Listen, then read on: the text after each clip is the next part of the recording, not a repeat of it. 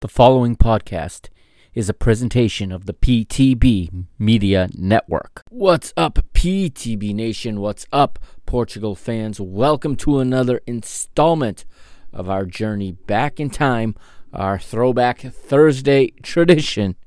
It is Portugal at the Euros, a complete history. This is episode 2, and today we're going to stay in Euro 84, and it's match day 2, and we are in the historic Stade Velodrome in Marseille, and today Portugal and Nuestros Hermanos Spain. We're going to talk about this match. We're going to go through all of the occurrences in the match. We're going to go minute by minute almost and go through everything that happened. It was another good game, another tight game. Both teams, you could see, knew each other, and I think you're going to enjoy this episode, all right? And happy Throwback Thursday to everyone listening, of course, both here on the PTB Media Network and on the Mr. Benfica feed, as this is being simulcast on both feeds. And like I said, this is now the second of probably about 35 to 40 installments when you include some bonus episodes that will take us every Throwback Thursday all the way to the kickoff of Euro 2020, which is, of course, is being played this summer in 2021. It's going to take us all the way to June, to that opener in Budapest when Portugal take on Hungary. But until we get there, we are going to relive Portugal's history at the Euro, match by match. All right, 1 week at a time. There will be some weeks where there's 2 episodes just because of the timeline we have.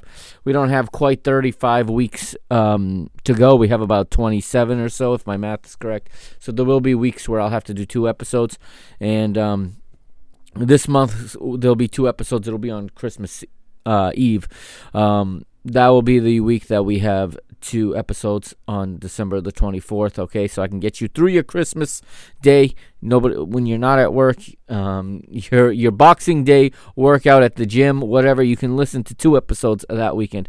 But right now, we're going to listen to Portugal versus Spain, Euro 84, match day 2. Coast to coast instrumentals.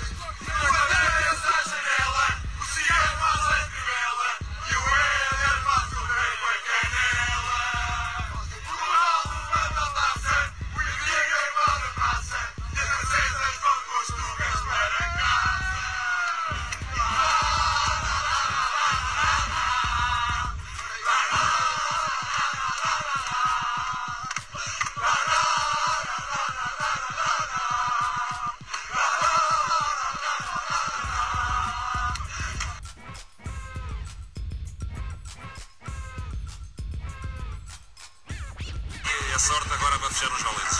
O murro no Costinha na mesa sentiu-se aqui em Lisboa. Posse de bola para Portugal, vai Éder, chuta!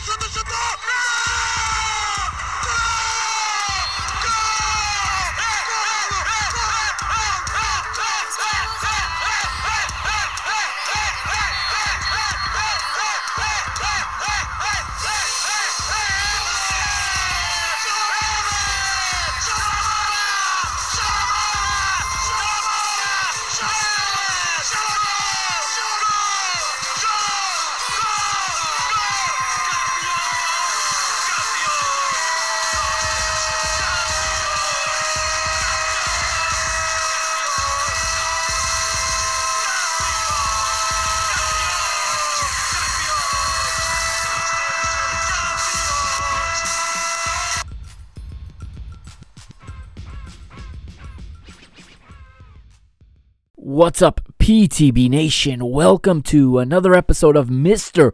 Portugal. This is cap number 5 for me as Mr. Portugal, and today we're going back to 1984 once again, and it's finally time for the second group stage match of Euro 84. It's Portugal and Spain. It is Os Patricios versus Nuestros Hermanos.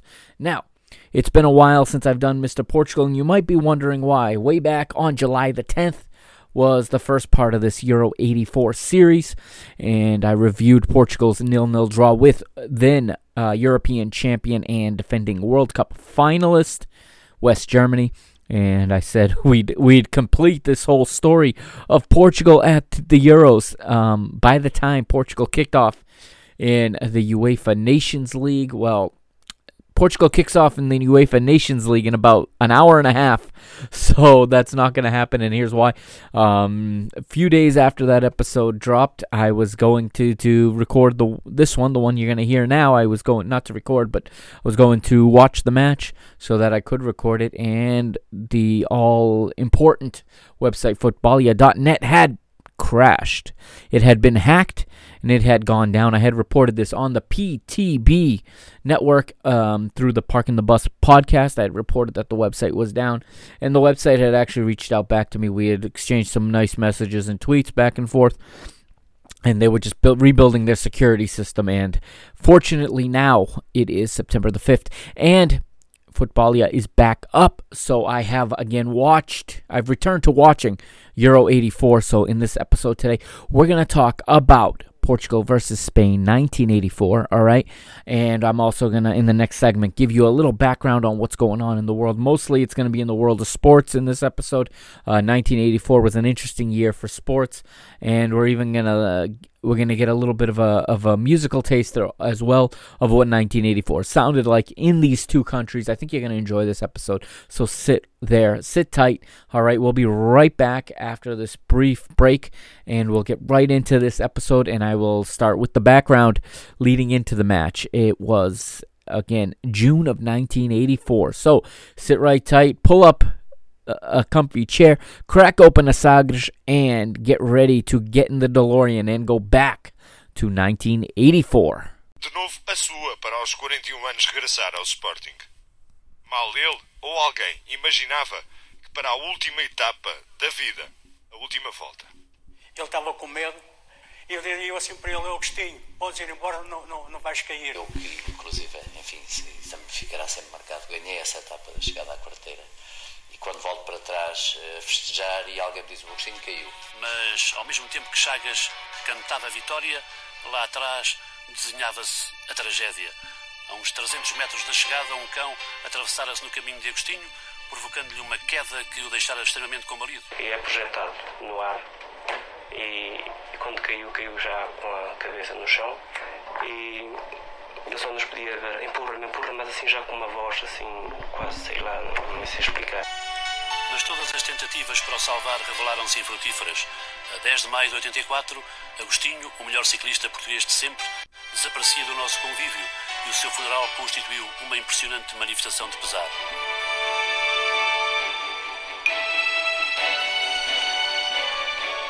Foi aqui que tive o primeiro emprego, foi aqui que conheci a minha noiva.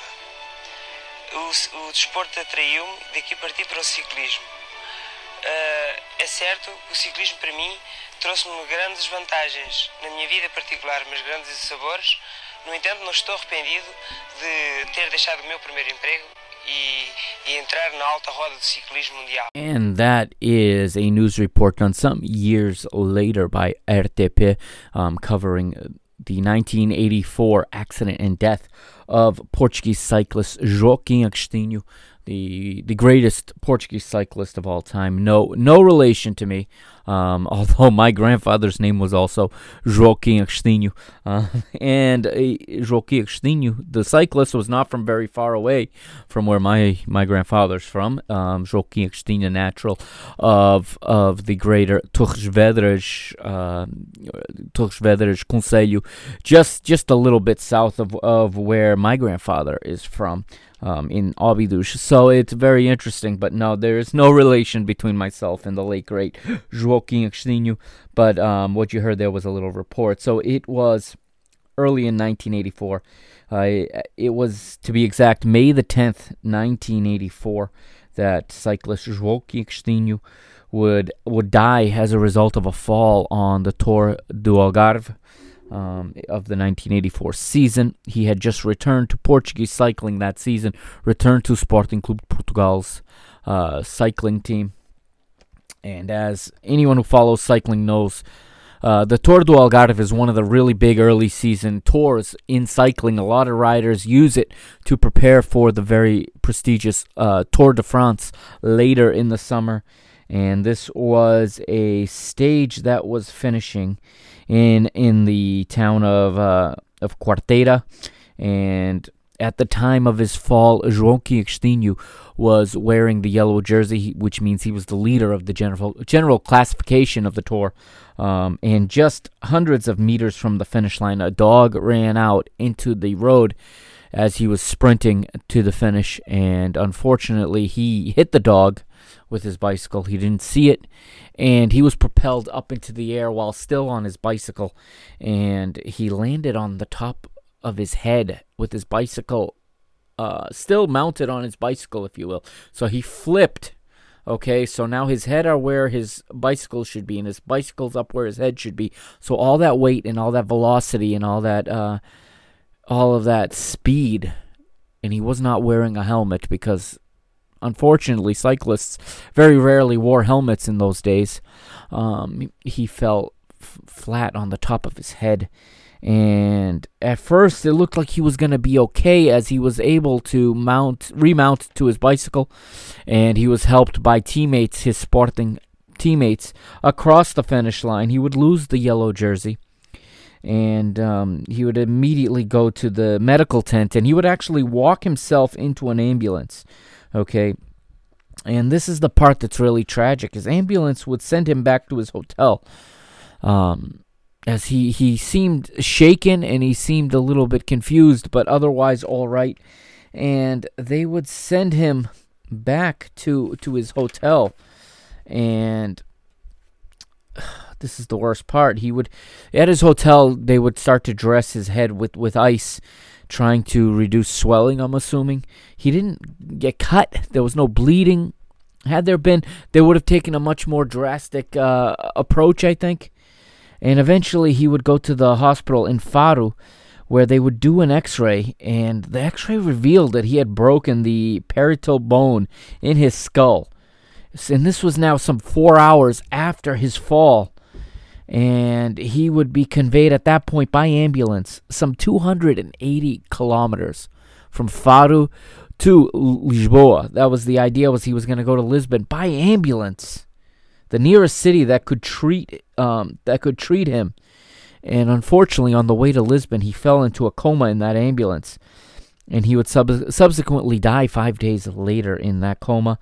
Joaquim Agostinho was 41 years old at the time of his death, and this was a major story in sports in 1984 in Portugal.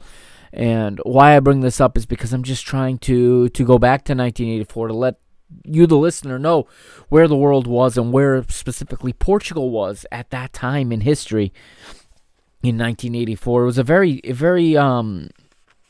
tumultuous time in Portugal. We talked last episode about the Dona Branca scandal, the Ponzi scheming scandal, in which so many people, mostly elderly, lost their life savings investing in this phony scandal. And there was austerity coming down as Portugal owed a lot of money. Portugal was still struggling in the post-Carnation Revolution era, and the democracy was weak, and security was weak. The police had their hands full. There was so much to worry about at that time. Portugal, a much less safe Portugal than the one we know today. At least statistically speaking. And this was a major story in the news that year, the death of their greatest cyclist of all time, Joaquim Agostinho. And I bring this up because it is quite the tragedy, because I think had the medical personnel reacted appropriately, or at least what we today, with the benefit of hindsight, know as appropriately, and had sent him to the hospital, maybe even if it had to be all the way to Lisbon, immediately, 4 hours would have been plenty of time to get there. And if they'd taken stricter precautions, he probably would have been saved. I think that should have been like a life flight situation. He hit his head, and anyone that saw the the crash would have known how dangerous that was, but I guess in those days they didn't fully understand the severity of brain trauma. Who can only imagine the type of concussion he suffered just because he was able to get up? Probably suffered all kinds of nerve damage, was in shock at first, and was why he was able to get up and walk and get himself to medical attention. But to think of how slow the reaction to this is really, really tragic. And, perhaps the greatest Portuguese cyclist of all time could have been saved. It is hard to say, but unfortunately he passed away on May the 10th, just a month before the match we're talking about today. And other news that would come in the sports world in Portugal would take place a little later in the year. We're talking about in October now of 1984, well after this tournament that we're reviewing. But in 1984, Formula One Portugal Grand Prix was a memorable one, and it went down in the Formula One history as Austrian Formula One driver Niki Lauda would clinch his third and final F1 World Championship in the Portuguese GP. The Portugal Grand Prix was the final event of that year's F1 season, round 16, and the late Niki Lauda would clinch his third title on that day. And the driver would, before his death in 2019, tell Autosport.com that day was the pivotal and greatest moment of his career. And it came in, like we said, the 1984 GP of Portugal. And it was the first Portugal GP, the first Grand Prix Formula One in Portugal since 1960. So 24 years later, Formula One returned to Portugal to the newly renovated Estoril International Raceway. Niki Lauda, as we said, would he wouldn't win the stage, he wouldn't win the Grand Prix, but he would win the World Championship in this final stage, and he would go in the late stages of the round of the race. He would pass Italian Michele Alboreto, Brazilian Nelson Piquet, who was the pole position driver in this race, the Finnish driver Keke Rosberg, and the British driver Nigel Mansell, as well as Brazilian legend Ayrton Senna, one of the great Formula One drivers of all time. And Niki Lauda would finish in second place on the day, get on the podium. Although he did not catch the Frenchman Alain Prost in this race, he did, by grabbing second place, catch him in the general classification. And the Austrian would finish top of the F1 World Championship by half a point at the end of this race. And it was a memorable one for F1 fans. And he would, like we said, win his third championship. And also in cycling this year, later in the summer, after the death of Joaquim Agostinho, the Volta a Portugal would be won by Vanascal Fernandes. And outside of sports, there was also news in general news in the general news category, if you will, as both of the nations we're talking about today, both Portugal and Spain in 1984 were on the outside looking in of the European Union, the EU, and they were both looking forward to the EU's enlargement scheduled for 1986, and they were looking to be admitted into the EU in 1986. Many in both nations were hoping for more prosperous days ahead, as life at this time was difficult in both nations. Living outside the EU here in the early to mid 80s, and still the nations are recovering from long running dictatorships. As Spain was for many years under the military dictatorship of Francisco Franco, as Portugal was also under a corporatist dictatorship of the Estado Novo, which we've talked about before. And by the mid-70s, a decade earlier, it brought both the death of Francisco Franco and it brought the Carnation Revolution to Portugal. And the Iberian Peninsula was, for the first time in a long time, motioning and progressing towards democracy. and both nations were making rapid strides towards that with their eyes on membership to the EU. In the late 70s, both nations would be...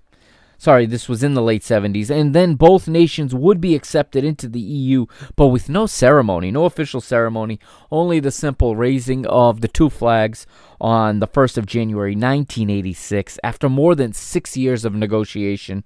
And many Portuguese and many Spanish felt that this was a chance to stabilize their economies and stabilize their governments, which had been incredibly unstable since the falling of their dictatorship regimes a decade earlier.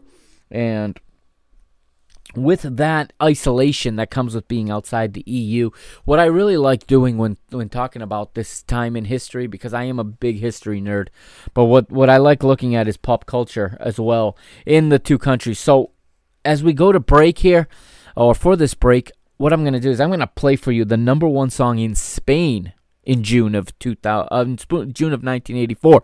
Excuse me, some 36 years ago, okay? And it's interesting, and I like this time in history because you can see where a culture was. Because if you go to pull the number one song in Portugal or Spain today, it's likely the number one song in a lot of countries. It's likely a song you've heard on the radio here in the United States, in Canada, in Australia, in Germany, in South Africa, wherever you live, wherever you're listening from. It's likely a song you already know. But in these days, the isolation was such that the nations, had their own music industry, if you will, or they had a stronger one, and people didn't know so much about the entertainment world outside of their own country. They were starting to be introduced to the West and starting to be introduced to American and British entertainment, but they still had their own identity. So this is the number one song, June 1984. In Spain, it is the number one selling single, I should say, and it is the late great Tino Casal with his song Pánico en el Eden. Enjoy. This is Pánico en el Eden by Tino Casal, and after this, you will hear the Eurovision and the UEFA Euro 84 anthem playing, and I will be back to start reviewing this match from 1984, Euro 84. The second group match between Portugal and Spain here on the PTB Media Network.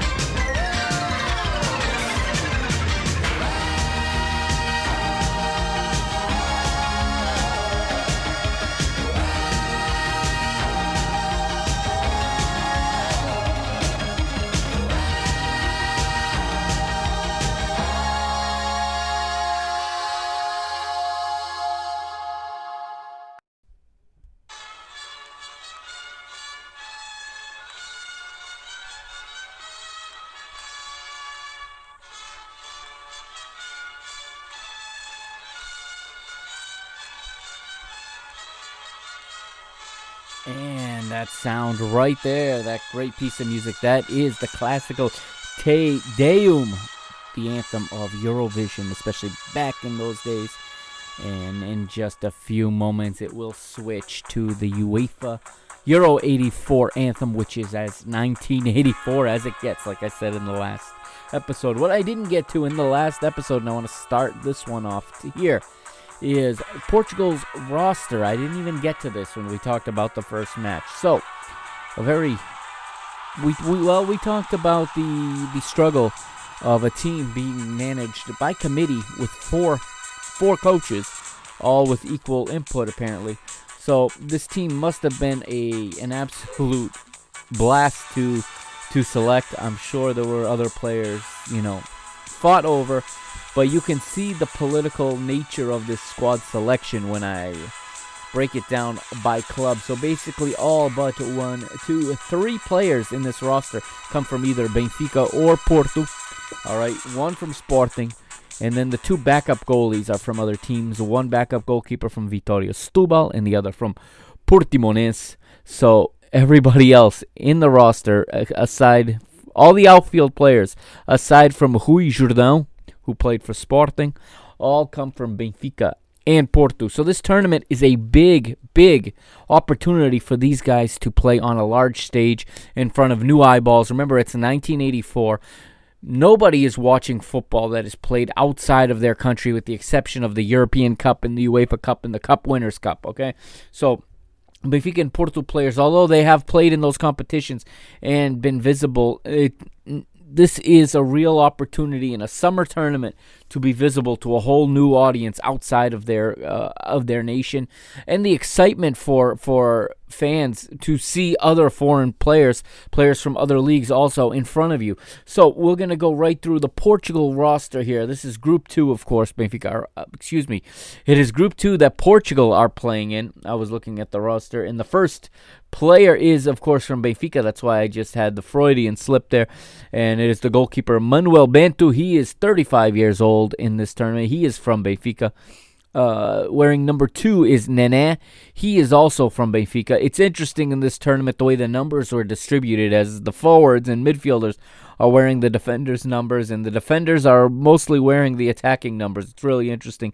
I believe back in this day, this is a little bit of a trivia, I believe players got their squad numbers for major tournaments by drawing them out of a hat, because what was the normal practice at this time was each match, the starting 11 would wear numbers 1 to 11, and the substitutes would wear the other numbers.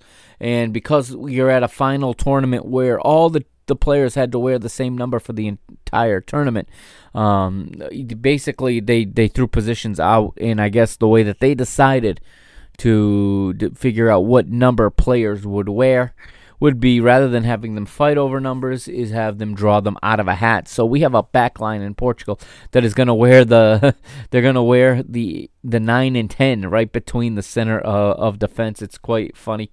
And as is the number 11, they're all playing across the back. But I regress. Number 2 was Nené. Number 3 is Rui Jordão of Sporting. He's 31 years old wearing number 3.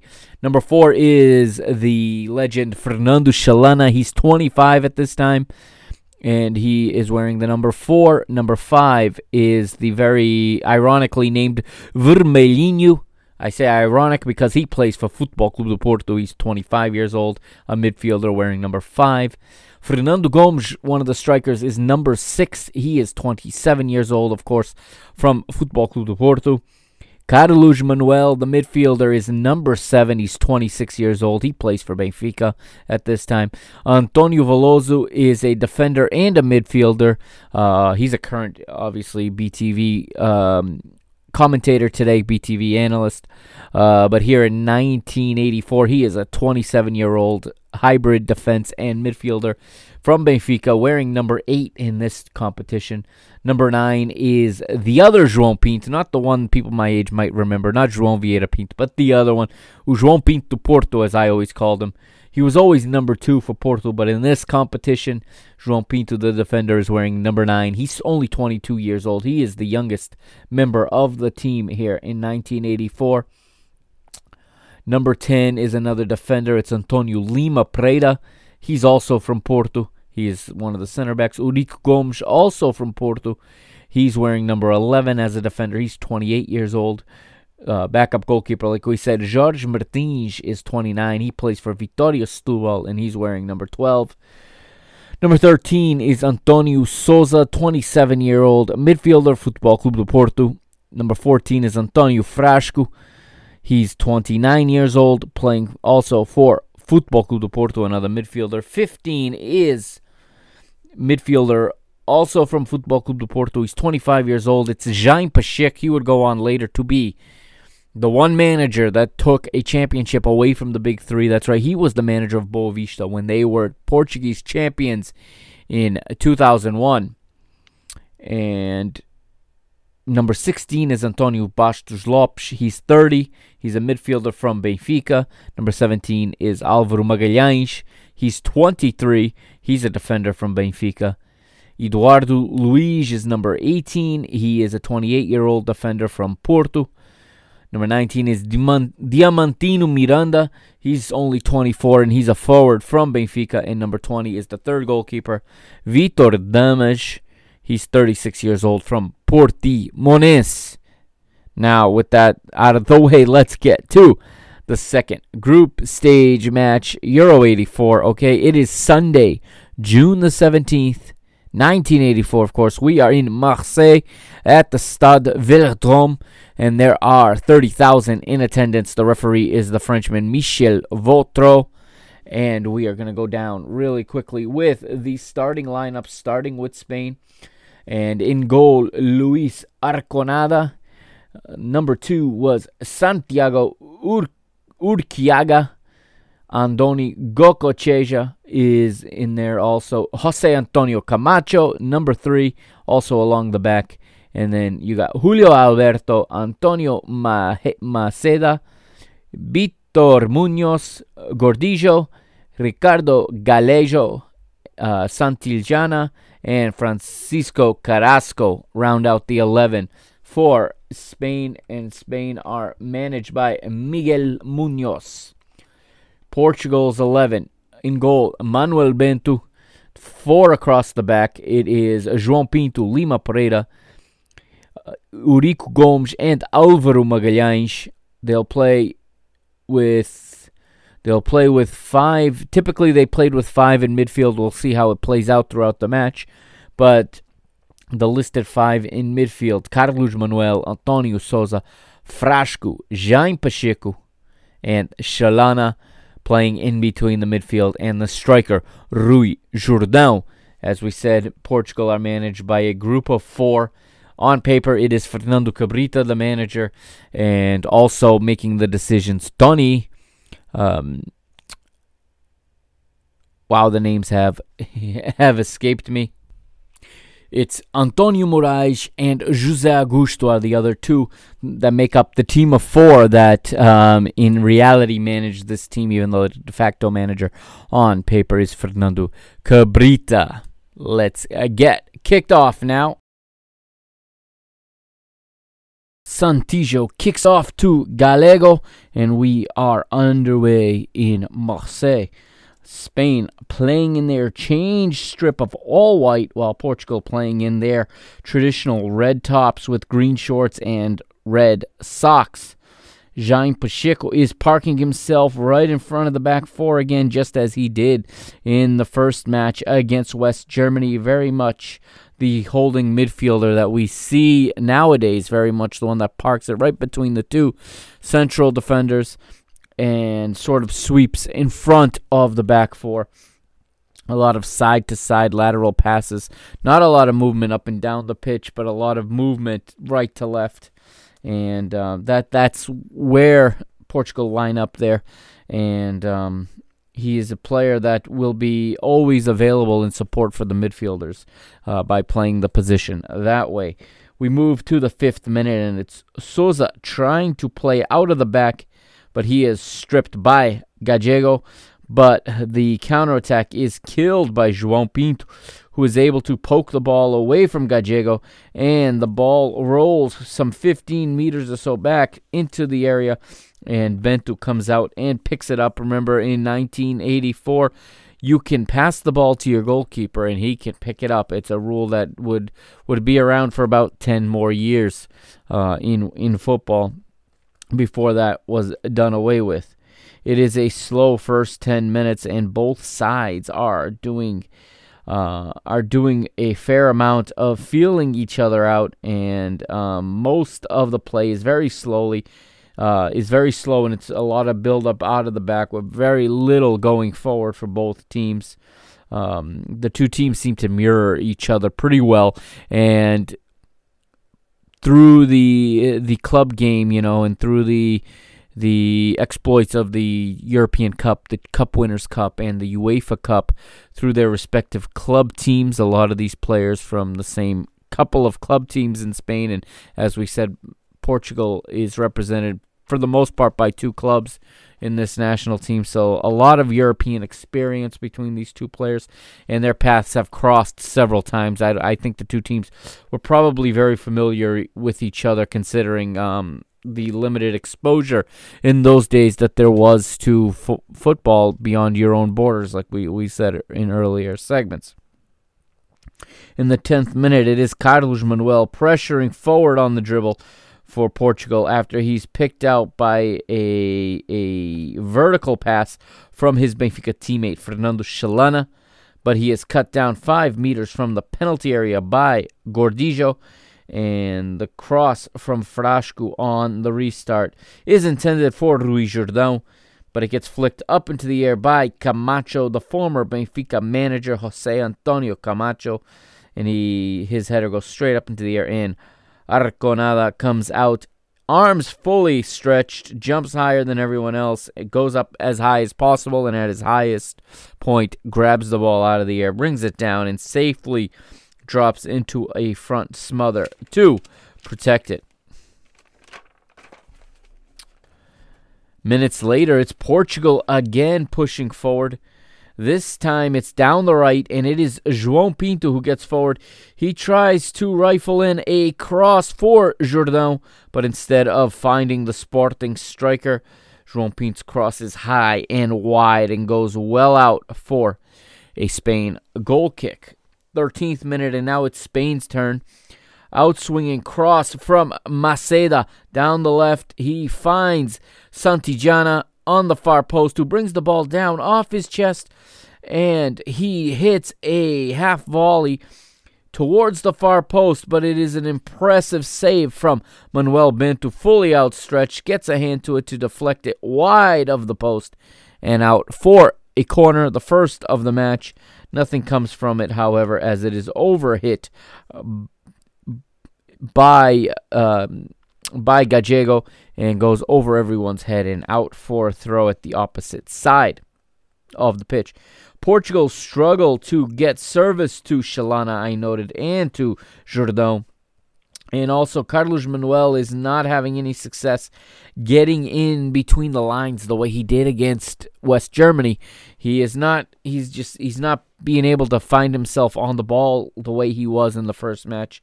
It looks like Portugal was well scouted by Spain, and it looks like Miguel Munoz, the manager for Spain, has prepared a game plan that was well adjusted and ready. It looks well studied, as they really took away a lot of what Portugal liked to do, and a lot of what Portugal did well going forward in that first match was taken away from them.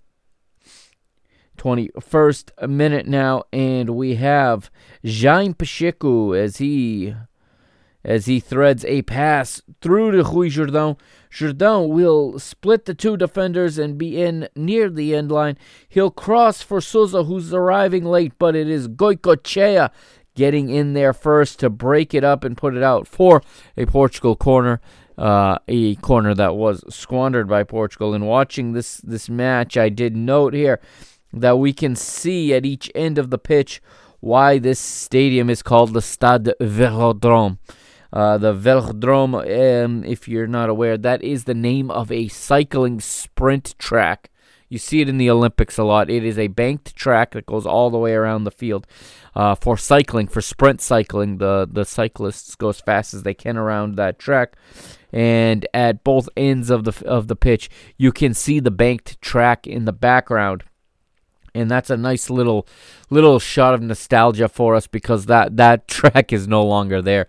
Though the stadium is still called the Stade Velodrome, there is no velodrome inside the stadium anymore. In fact, I think it was removed many years ago, but in '84, it was still there. We go to the 25th minute now, and it's Jourdain again, and he is fouled by Goicoechea, and Goicoechea will protest to the French referee, and that will earn him a place in the referee's book, as he is the first player to receive a yellow card caution in the match. I noted that through 30 minutes, the two sides are pretty evenly matched. I did say that that Portugal are getting more of the ball, but Spain have had the better scoring opportunities thus far, as we have seen a couple of saves from Manuel Bento in the first half hour. Both sets of supporters have made themselves heard at various times in this first half. And in the 35th minute, it's Jean Pichic now making a rare venture wide to the right touchline.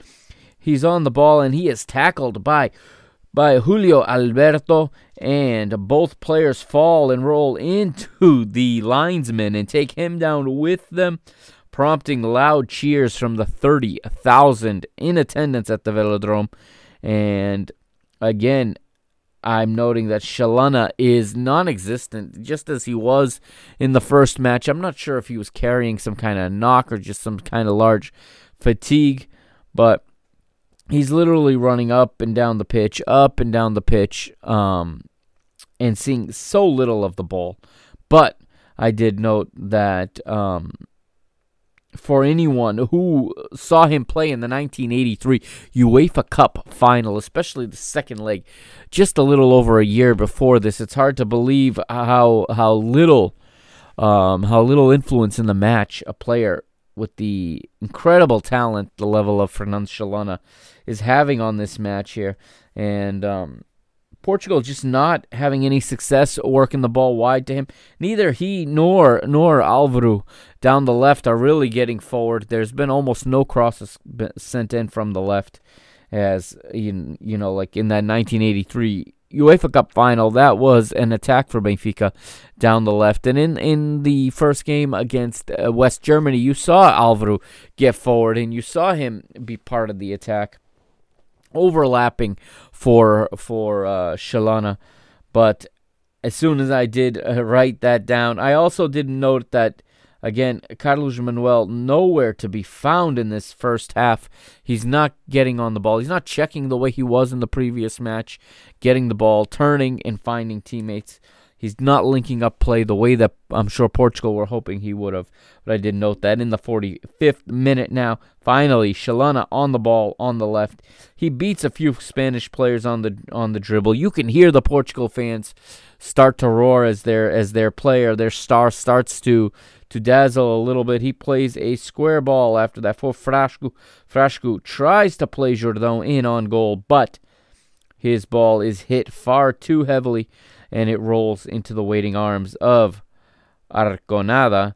And right on the stroke of 45 minutes, right on time, the referee blows his whistle for halftime.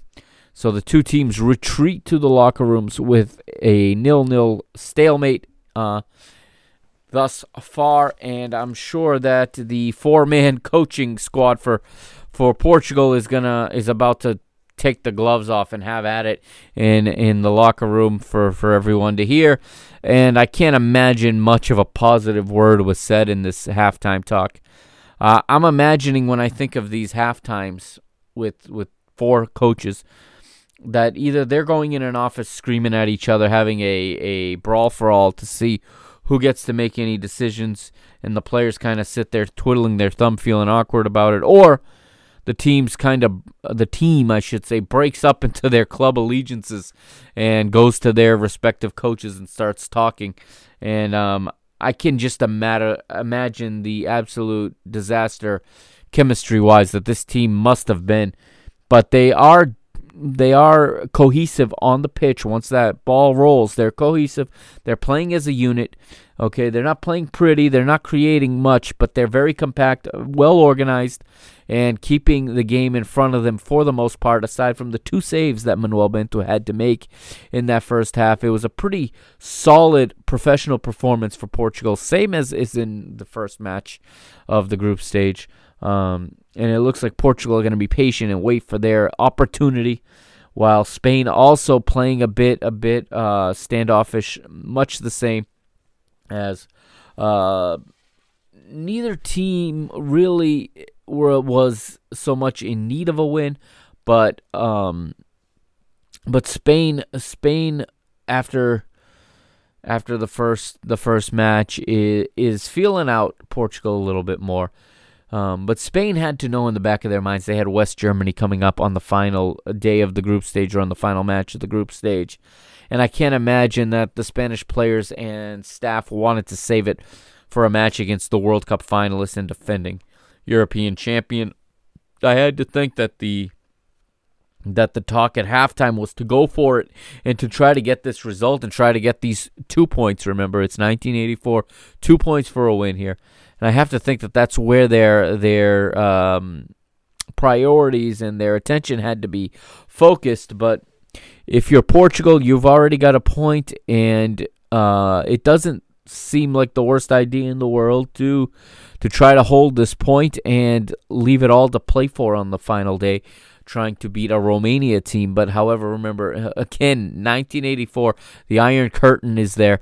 Romania are on the east side of it. Okay, they're on the other side. Very, very little known about the Romanian side. So also dangerous if Portugal are just going to be pleased with this draw that they are halfway to right now, and not wanting to try to get a goal, and trying to steal 2 points here and try to put themselves in a better position to advance.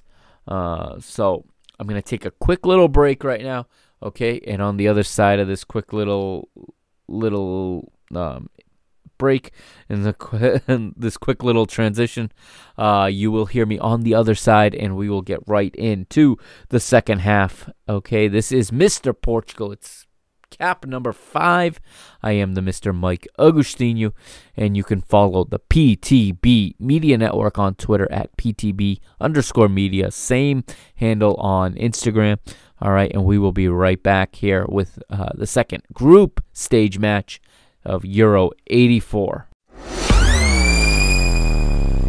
And welcome back to Mr. Portugal here on the PTB Media Network, and welcome back to our trip back in time, back to the wonder days of 1984. That's right, we're back in the mid-80s, and we are at Euro 84, as you know, and it is time to get into the second half of this match today, this Spain versus Portugal second group stage game from Group 2 of Euro 84, and it is Jordão and Carlos Manuel kicking off to start the second half, and the sun has set in southern France. Night has fallen, and the floodlights have come on, and the crowd is excited, and you can hear fans and supporters from both teams chanting and supporting their side. 47th minute, and we get a nice combination play through the middle of the park by the Spanish. It is Gallego, Santillana, and Gudillo that will combine nicely and play in Carrasco, but Uriku steps in at the final moment, and he blocks any opportunity for Carrasco, and he manages to put the ball out over the end line for a corner kick, of which Spain are unable to make any use of. 2 minutes later in the 49th, it's Chalana now. We talked about in the first half how he needed to get involved. Well, in the second half, Chalana gets involved, and he creates space down the left as he draws two defenders. Alvaro overlaps. Chalana plays Alvaro, who then plays it directly right back to Chalana. Chalana will square to Jaime Pacheco, who finds Frasco in space. Frasco turns, faces the goal, puts it on his preferred right foot, and has a go of it from about 30 meters, but his effort is too high. But it is a good start to the half for Portugal in that regard.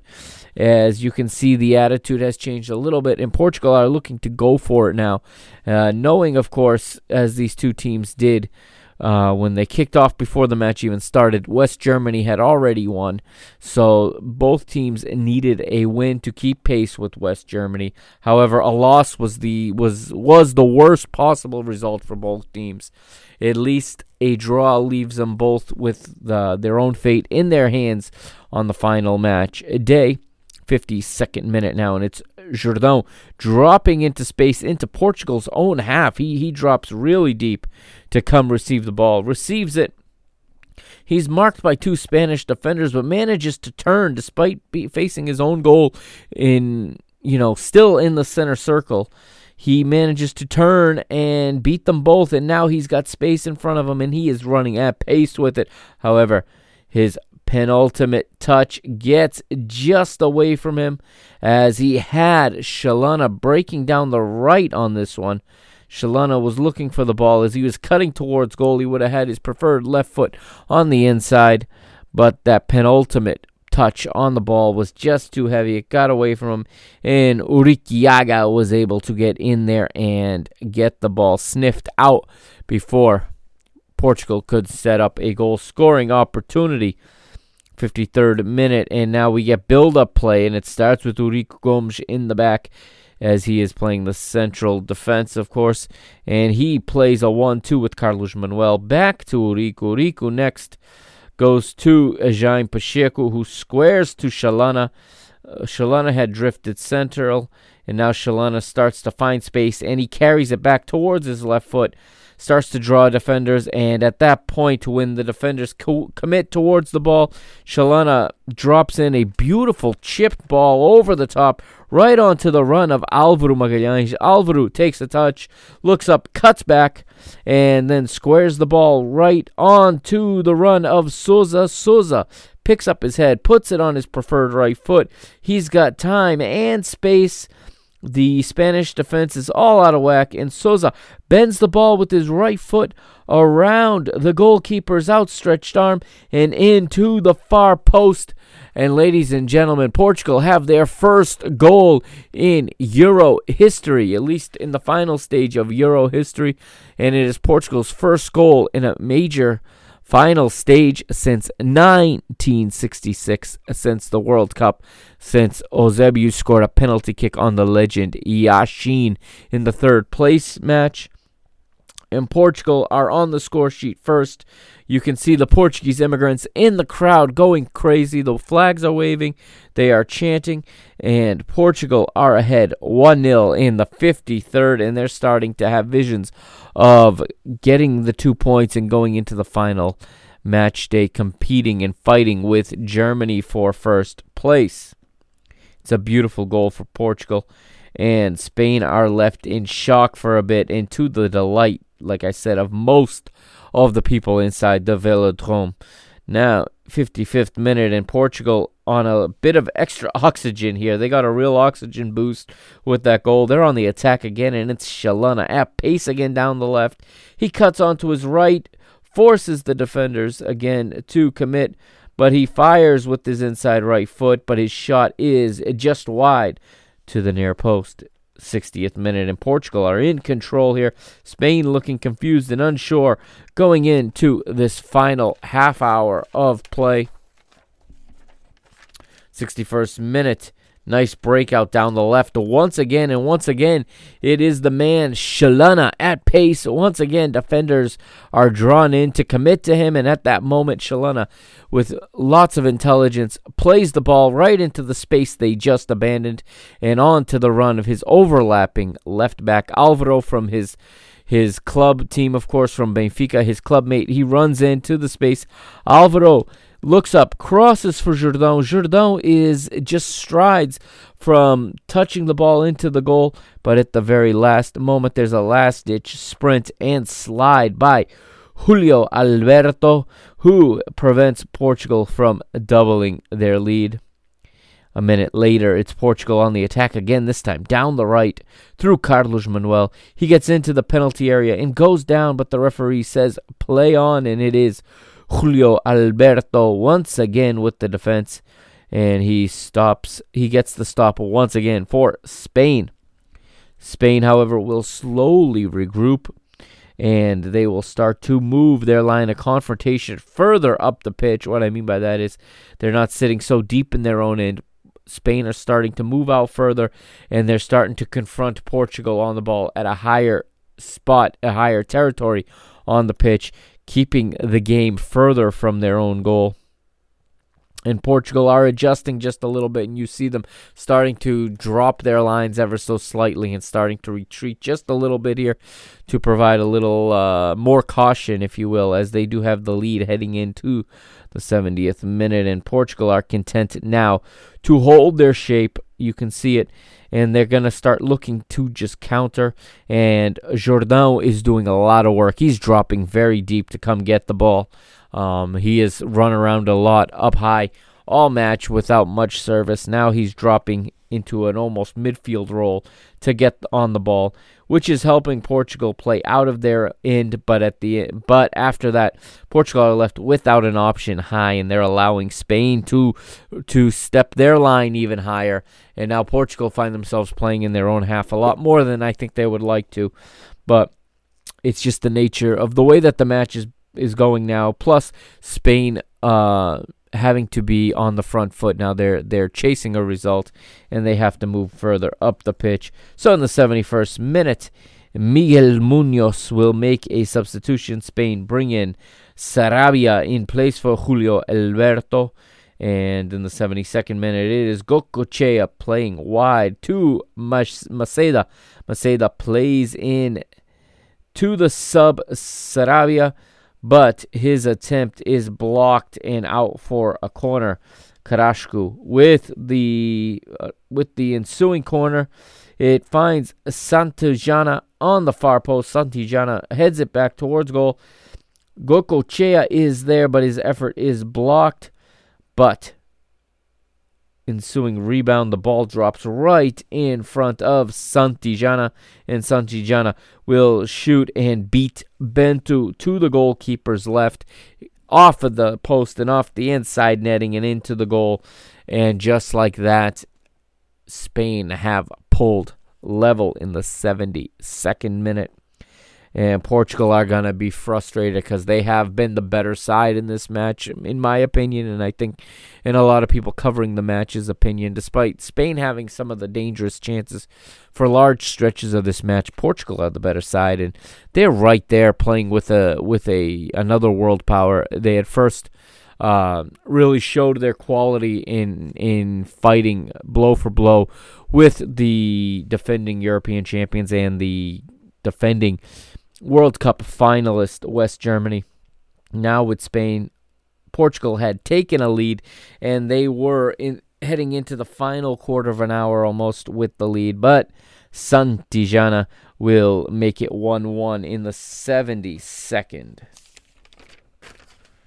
And Spain, just like that, the pendulum swings into their favor, and now it's Spain with all of the momentum, and they are pushing for a winner, while Portugal are in retreat and dropping their deep-lying blocks now, looking to hang on for this hard-earned point. A quarter of an hour to go.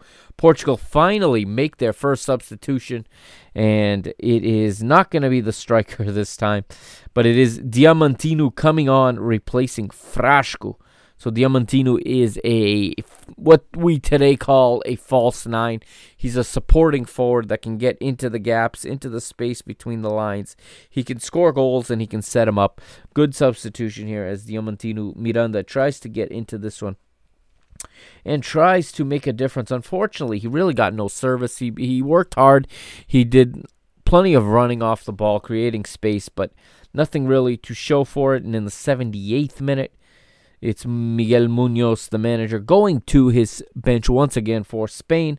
And this time it is Juan Antonio Señor coming on, replacing Santiago Uricaga.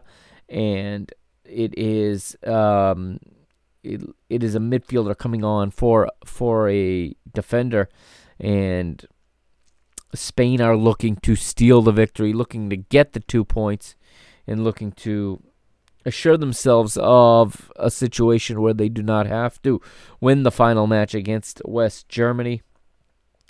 And right now, Spain look more likely to steal a winner. But then, just like that, the momentum will shift the other way. And in the 84th, now it is Chalana across from the left. He glances off of Jordão's, his cross glances off of Jordão's head over Goicoechea onto Lima Prado, who has a free header, but his header is right at Arconada, and Portugal can't believe how close they just became to stealing a late winner. 86th, it is Goicoechea with a direct kick, but it's right at Bento. 87th, Bento with another great save, this time on Sarabia. A minute later in the 88th, it's again Bento. He picks it up here in the late stages, holding on to this result for his team. And of course, if you're watching this on Footballia like I was, that is the moment where the video cuts out and fades to black. They're still playing. We don't get to hear the final whistle. We don't see the end, but we know that the match ends 1-1, and the two Iberian neighbors will each take a share of the spoils from this match. And we had already established earlier in the day, West Germany had defeated Romania 2-1. That was on a pair of goals from Rudi Völler, and that puts West Germany in first place in Group 2 after 2 matches. They have 3 points. Remember, it's 2 points for a win, 1 for a draw in 1984. Spain are second on 2 points, and they have 2 goals scored in their goal difference. They have the same goal difference. Obviously, 2 draws is always going to be a 0 goal difference, but 2 goals scored for Spain. Portugal in third right now on the outside looking in, going into the final match.